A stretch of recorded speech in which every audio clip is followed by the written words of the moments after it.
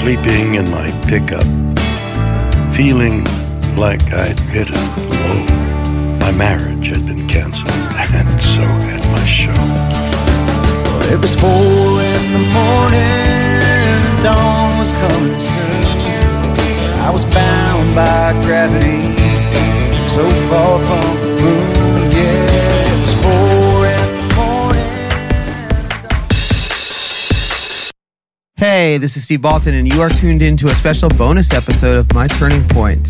Before he blasted off into space last week, for real this time, I had the opportunity to sit down with legend, icon, whatever you want to call him, it fits, Mr. William Shatner, to talk about his brilliant new album, Bill, an autobiographical spoken word collection that finds him teaming with Joe Jonas and several other musicians.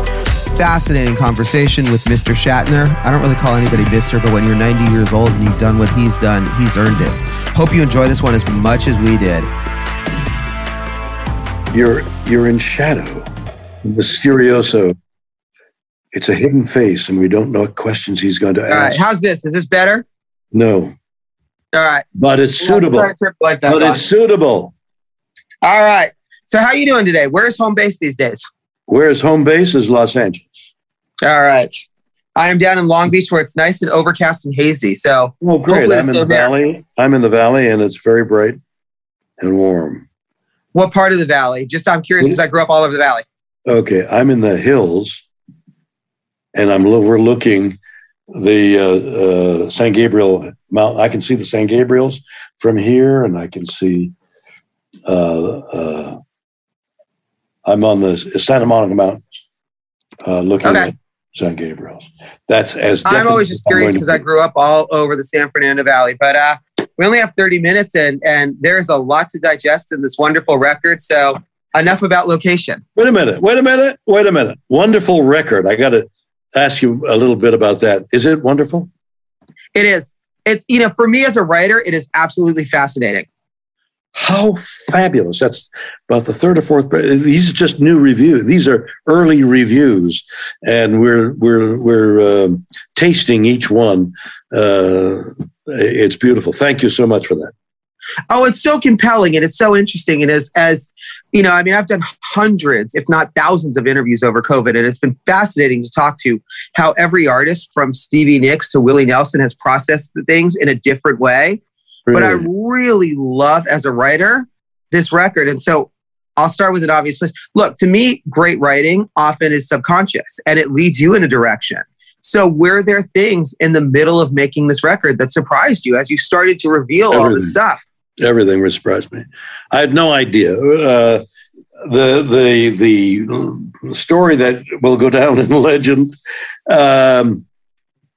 is that a friend of mine named Rob the poet. I didn't know he was a poet. A friend of mine, executive. And we would meet whenever he came from New York to Los Angeles. We would meet and we'd have Chinese food at a particular Chinese restaurant, Duck. Time for Duck. And we would meet and we became very good friends over many, many years, decades. But we just, that's all we knew from each other. Having dinner every time he came in and talking about ourselves and each other. Then one day he brought another fellow. His name was Dan Miller, and Dan Miller is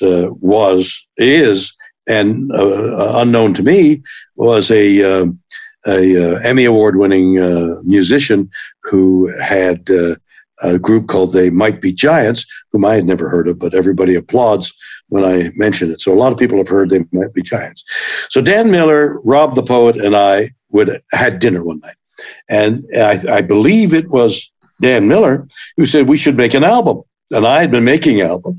And we said, oh, what a great idea. I didn't know that Dan and Rob had been musician friends in university.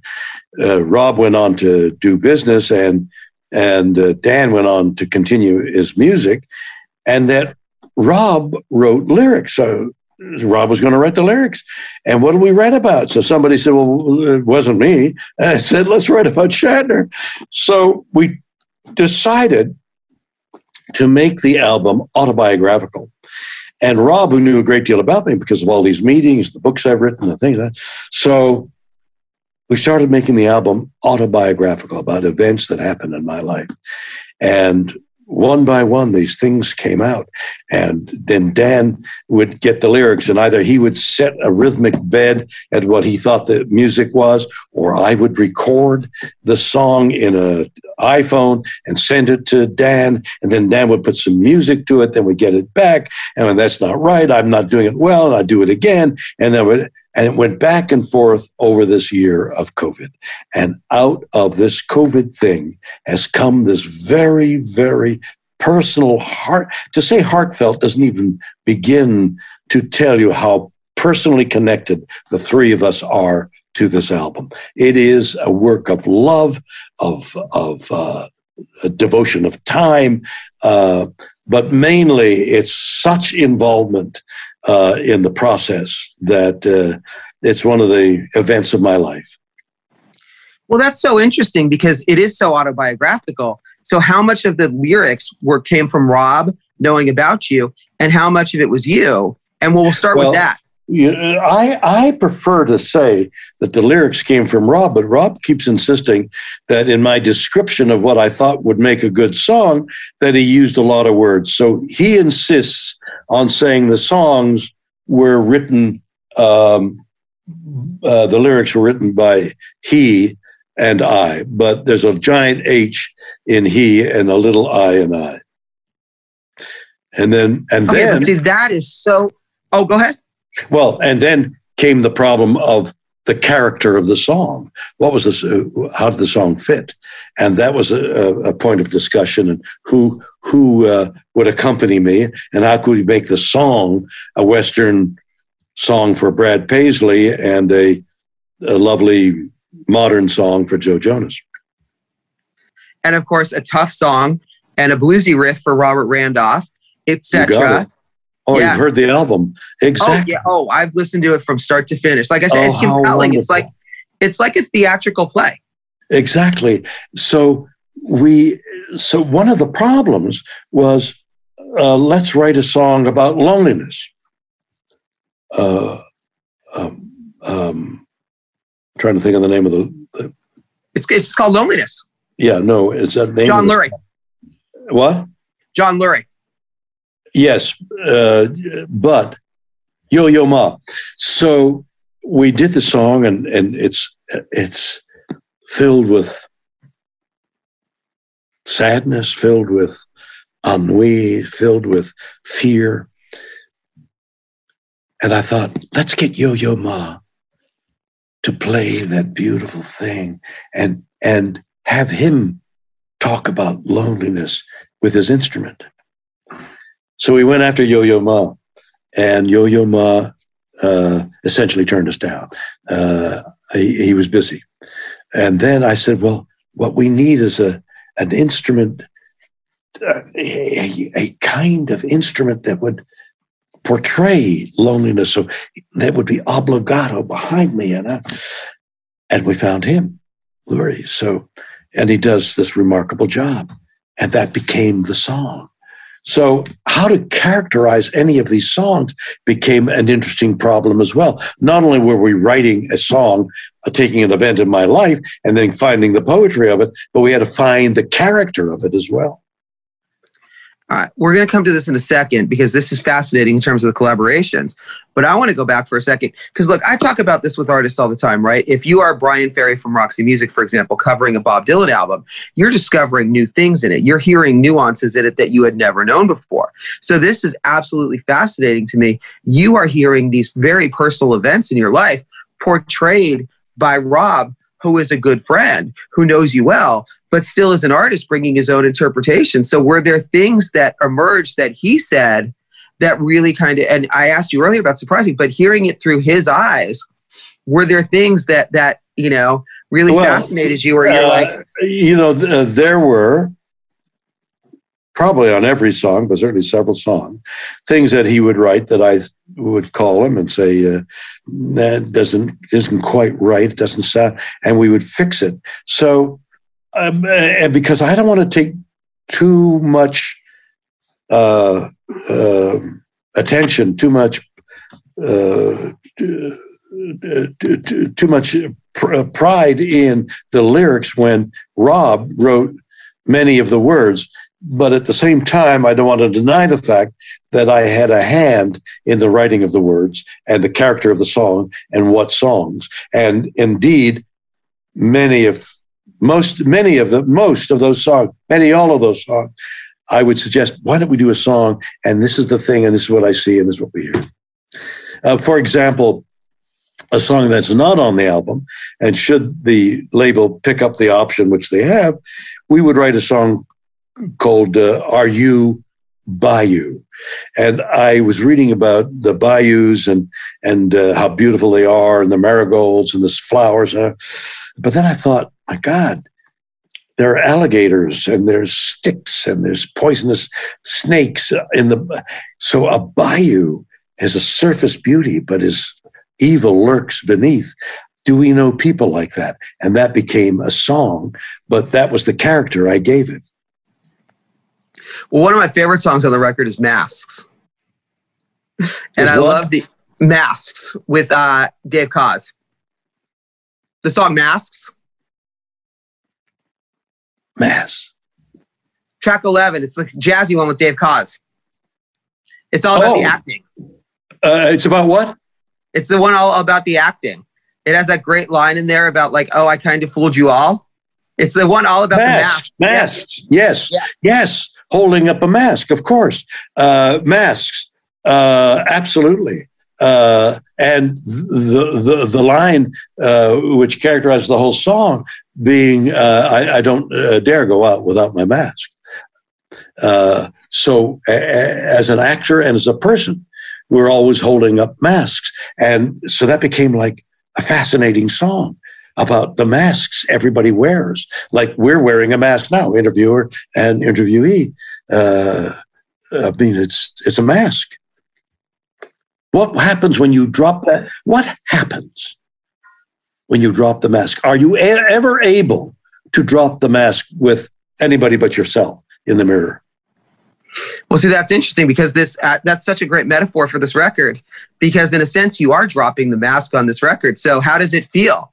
Like, that's beautiful. Great insight. Exactly. That's exactly right. And yet you could argue that every one of those songs is also a mask. Yes.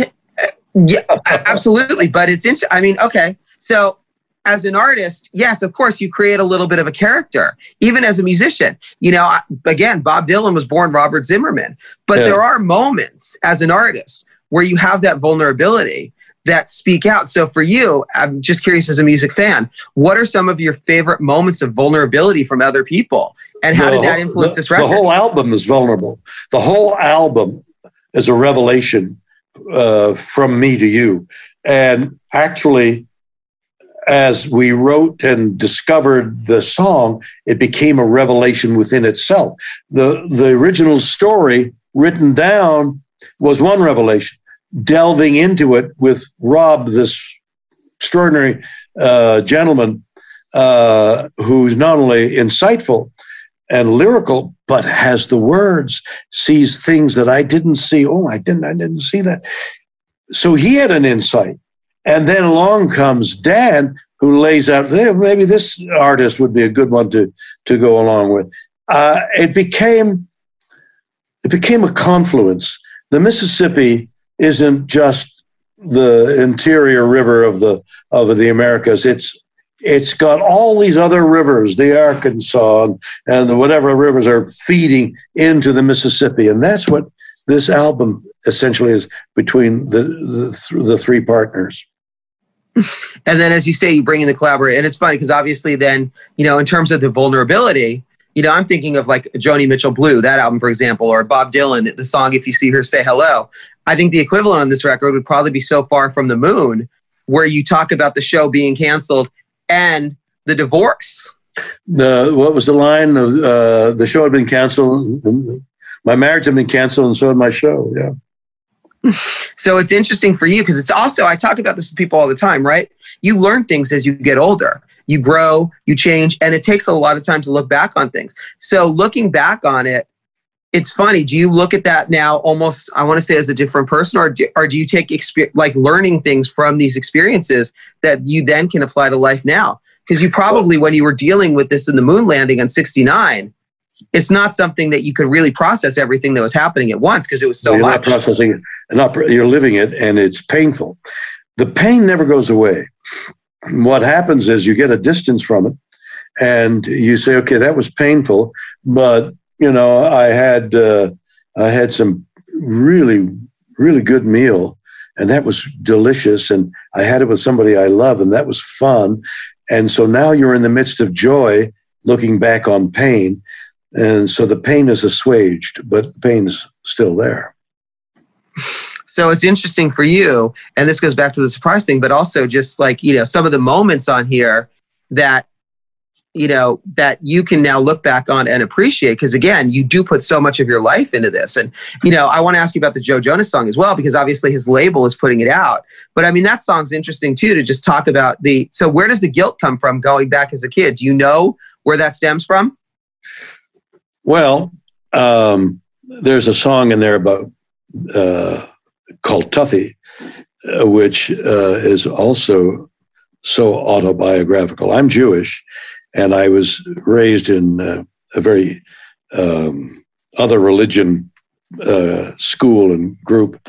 So, and there was a great deal of anti-Semitism in that time there. And so I had to fight almost every day. A couple of people would jump me and I'd have to fight back. And in fact, somebody showed me the yearbook on the high school yearbook, and that's where I remember that they called me Tuffy because I had to fight.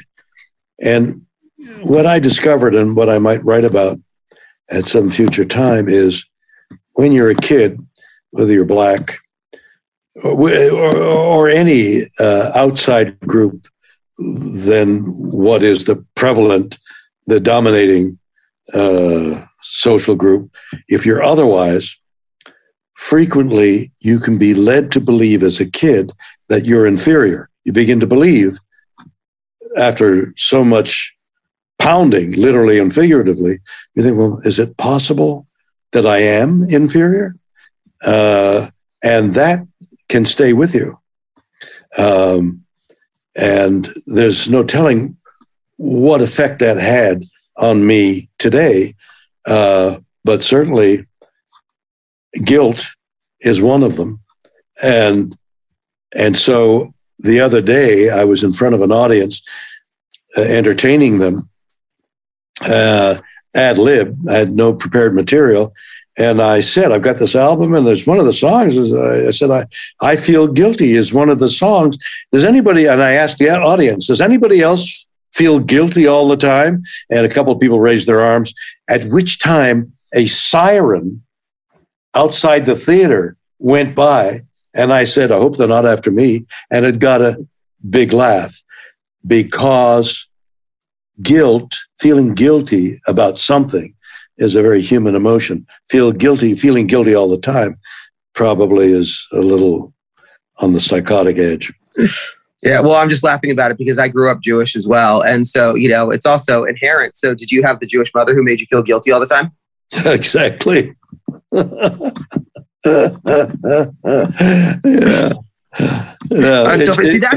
a thing called Jewish guilt, but that's because we don't look at other social groups. My understanding is many black families bring especially their boys up by saying, now, if you get stopped by the police, here's what you have to do. And they're going, what?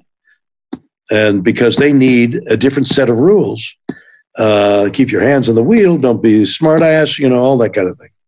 Whereas, the policeman stops me and, hey, buddy, I'm sorry, what did I do? And it's somebody I don't fear stopping me. Well, and it's interesting because what you're talking about, obviously, is a little bit of white privilege, which I think a lot of people deal with. But at the same time, it's very different for you because, it's been now going on 60 years that you've been famous. So it gets hard. Does it get hard to remember what it was like before that? No, as evidenced by the album. Yeah. Well, this is another fascinating thing going back to COVID, though. It's funny and you talk about this on Monday Night in London, which is a great track as well. Isn't that something? I mean, writing a song like that, and I think that was Rob's idea. He said, why don't we write about, I said, well, my God, I was lying there in bed about noon, getting ready for the performance, 3,500 people, the Apollo Theater sold out, and I'm on my way, and Boris Johnson says no more than 10 people can gather. And I'm thinking, good God, what is that going to do to the performance? And it actually happened. I got in the car and I thought, I wonder if anybody's going to be there. And I got there and I heard some people. I said, is there anybody out there? Oh, yeah. And I got went through the parting of the curtain, and all these people stood up, and there was an empty seat in the theater. Everybody stood, and we began to weep, all of us. Tears were in my eyes, and it was a most meaningful couple of hours in the theater. I mean, it was just remarkable. Yeah.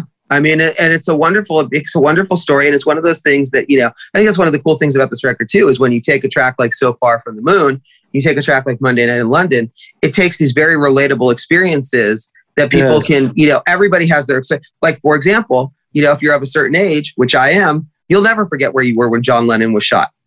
Right. Right. So now I'm curious as well, what are one or two more of those moments for you? Maybe they didn't make this record, but those moments that you can, whether it's finding out, really discovering COVID. I mean, I was in a Korean barbecue restaurant when the NBA shut down. And that's when you realize, like, okay, if they're shutting down a major sport in the middle of a game, this is very serious.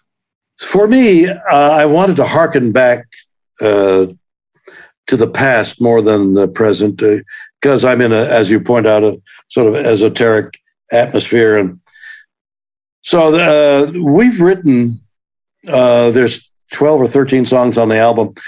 We've written maybe 20 songs, not knowing what songs we wanted to put on this album, but the other songs are even more valid because they were latter day. So there's a song there that goes right back to my early parenthood of a child. And Ben Folds wants to do that. If we should be able to do another album, Ben wants to do this song. It's called Lion on the Wall. And it's when my first child in another bedroom, about 5 or 6, started crying. And I left our bedroom, went over there, and what's wrong? And she pointed to shadows on the wall, the wind stirring the boughs of the trees outside and the lamplight. And there were these shadows on the wall. And I held her in my arms and I explained they're just shadows and not to be fearful. And the song continues that how easy and wonderful it was to assuage her fear, but how difficult it became as she got older to assuage fear and help her on a more complex problem. So it's called Lion on the Wall. Lion on the Wall. Ben wants to do it. And it's my first foray into trying to help a child in that way. Those are meaningful moments that are little tiny moments that parents might skip by. Oh yeah, that happened to me. I forgot about that. But you can't forget about those things. They're pivotal. Yeah. All right. So what's you mentioned if Joe picks up the option. So tell me about working with Joe on this record. Well, actually, you worked with 2 Joes, Joe Walsh, who I just interviewed, and Joe Jonas. So, but tell me about working with Jonas on this, and what's the likelihood that we will get to hear the second record? Because as a fan, I'm already excited to hear the rest of the stories. Well, there you are. When we finished this album, and Joe had, I'm not quite sure of the history. I do know that Joe Jonas heard the album in the making. He heard cuts and wanted to be a part of it and to represent it. So he took it under his own label and brought it to Republic, which brought it to Universal. So that's the sequence of events. I've talked to Joe a couple of times and then waited for his contribution to I Feel Guilty, not knowing what he was going to do. But I really haven't sat down. What we need to do, if they should pick up the option, what we need to do is sit down, Joe and maybe Rob and Dan and I sit down and having insightful interviewers like yourself ask us these questions and delve into why. What the why of each of us. What happened? What happened to Joe? What did he hear that he loved so much that he decided to bring it to the people he would bring it to in other labels to try and sell us to them? What did he hear? And what did the people in the other on the other labels? What did they hear that they responded to? Because our songs next are even more complex, are even more meaningful to us than this present. We learned how to do this on this album. So that's fascinating. But it's again, from the standpoint of a fan, I can just tell you it's the honesty. It's again, there's something so, compelling about someone putting themselves out there in such a way. But also from a musical standpoint, the collaborations, but also even like, it's funny, this morning I was listening to What Do We Know while I was working out, and that rising crescendo, it just keeps going. And it's like perfect music for that. So every song has its own musical feel as well. It's not just Good for you, because I was totally aware that, you can read you can read a poem and just read the poem and get the meter of it and all that. But it's another thing to dramatize a poem that has its own intrinsic rhythm, so that something builds musically to the middle, and then it recesses and then builds again. And it's in these lyrics that I knew that I wanted to perform musically, that I could almost hear the musicians behind me in the Believe, in the spiritual. So I did it on my little microphone on an iPhone, thinking spiritual. Now, you do a spiritual, there are gaps when the chorus is in just believe. You're imagining that. But until you hear it, do you hear the significance of our culture? And we hear that rhythm in Baptist churches, and you realize wait a minute, that's an appeal to God. That's a religious belief, and it has so much more emphasis than just believe. And then I began to realize the import. So I had to re-record it, because the chorus added such emphasis that I lacked it in the original reading, because I, as much as I imagined it being a spiritual, I didn't give it enough significance. All right. Well, unfortunately, this is fascinating. I know we've got to wrap up, but we'll make this last question. And it's so funny. I just got the wrap up from Nicole as well. But as we're talking about this and the performance of it, obvious question, are there any plans to do this live? Because I feel like it would work so well as a spoken word, like as a performance as well. We've thought of it. It's an awful lot of work. I've got to memorize or at least see the lyrics somewhere. And, it was done separately. Most groups go into or at least it's my understanding, go into a studio and they all sit around, they play their instruments, and it's a generic thing. What happened here is pieces were put together separately and unbeknownst to the other. Now, Joe Walsh heard me. I appealed to Joe, who is an acquaintance of mine, almost a friend, and said, Joe, you got to do this. And he was working with his group at the time. So had he been in the studio with me, I might have performed it a little differently. I don't know. Yeah, makes sense. And obviously there's a lot of people involved in this, and everything that was done during COVID takes on a different thing because, like you say, you couldn't be there live. You couldn't do this like you talk about in the release. Everything was sort of transferred across the globe. But like I said, this was fascinating, compelling. I'm such a fan of the record. Is there anything that you want to add I did not ask you about? No. You've got many questions. This is part of my life. And so the questions are many-fold, and we'll do this again sometime.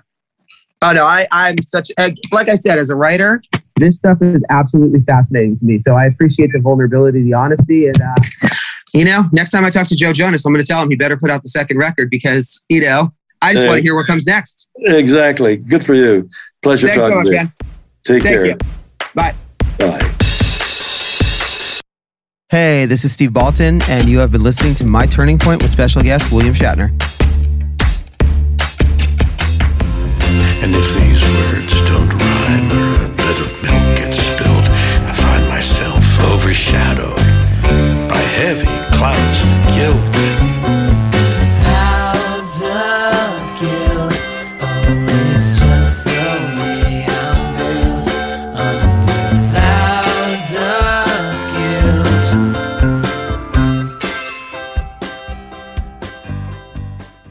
Why choose proven quality sleep from Sleep Number? Because our Sleep Number 360 smart bed is really smart. It senses your movement and automatically adjusts to help keep you both comfortable. Plus, it's temperature balancing so you stay cool. It's even smart enough to know exactly how long, how well, and when you slept, and to help you get almost 30 minutes more restful sleep per night. Sleep Number takes care of the science. All you have to do is sleep. And now, during our Memorial Day sale, save $1,000 on the Sleep Number 360 Special Edition Smart Bed Queen, now only $19.99, only for limited time. To learn more, go to sleepnumber.com. Hot summer days bring out that carefree fun, just like a caramel ribbon crunch frappuccino. It's icy smooth with layers of caramel and whipped cream, all with a crunchy caramel sugar topping. Your happy is here at Starbucks. Order ahead on the app. It's NFL draft season, and that means it's time to start thinking about fantasy football. FantasyPoints.com features industry-leading experts and prognosticators using proprietary hand-charted data to help you score more fantasy points. FantasyPoints.com is the place to go for whatever kind of fantasy football you play. Whether you play fantasy football, daily fantasy sports, or do a little bit of everything, Fantasy Points has the meticulously researched content to guide you to victory. And why wait for the fall? Fantasy Points also covers the new spring football league, the UFL. Join the guru, John Hansen, Scott Barrett, Joe Dolan, and other massive names in the fantasy football universe with an exclusive offer. Use code Pantheon for 15% off any Fantasy Points package, including the all-in package, with access to every article, tool, and data nugget that Fantasy Points has to offer. That's FantasyPoints.com and code Pantheon for 15% off at Fantasy Points. FantasyPoints.com, code Pantheon. Score more fantasy points.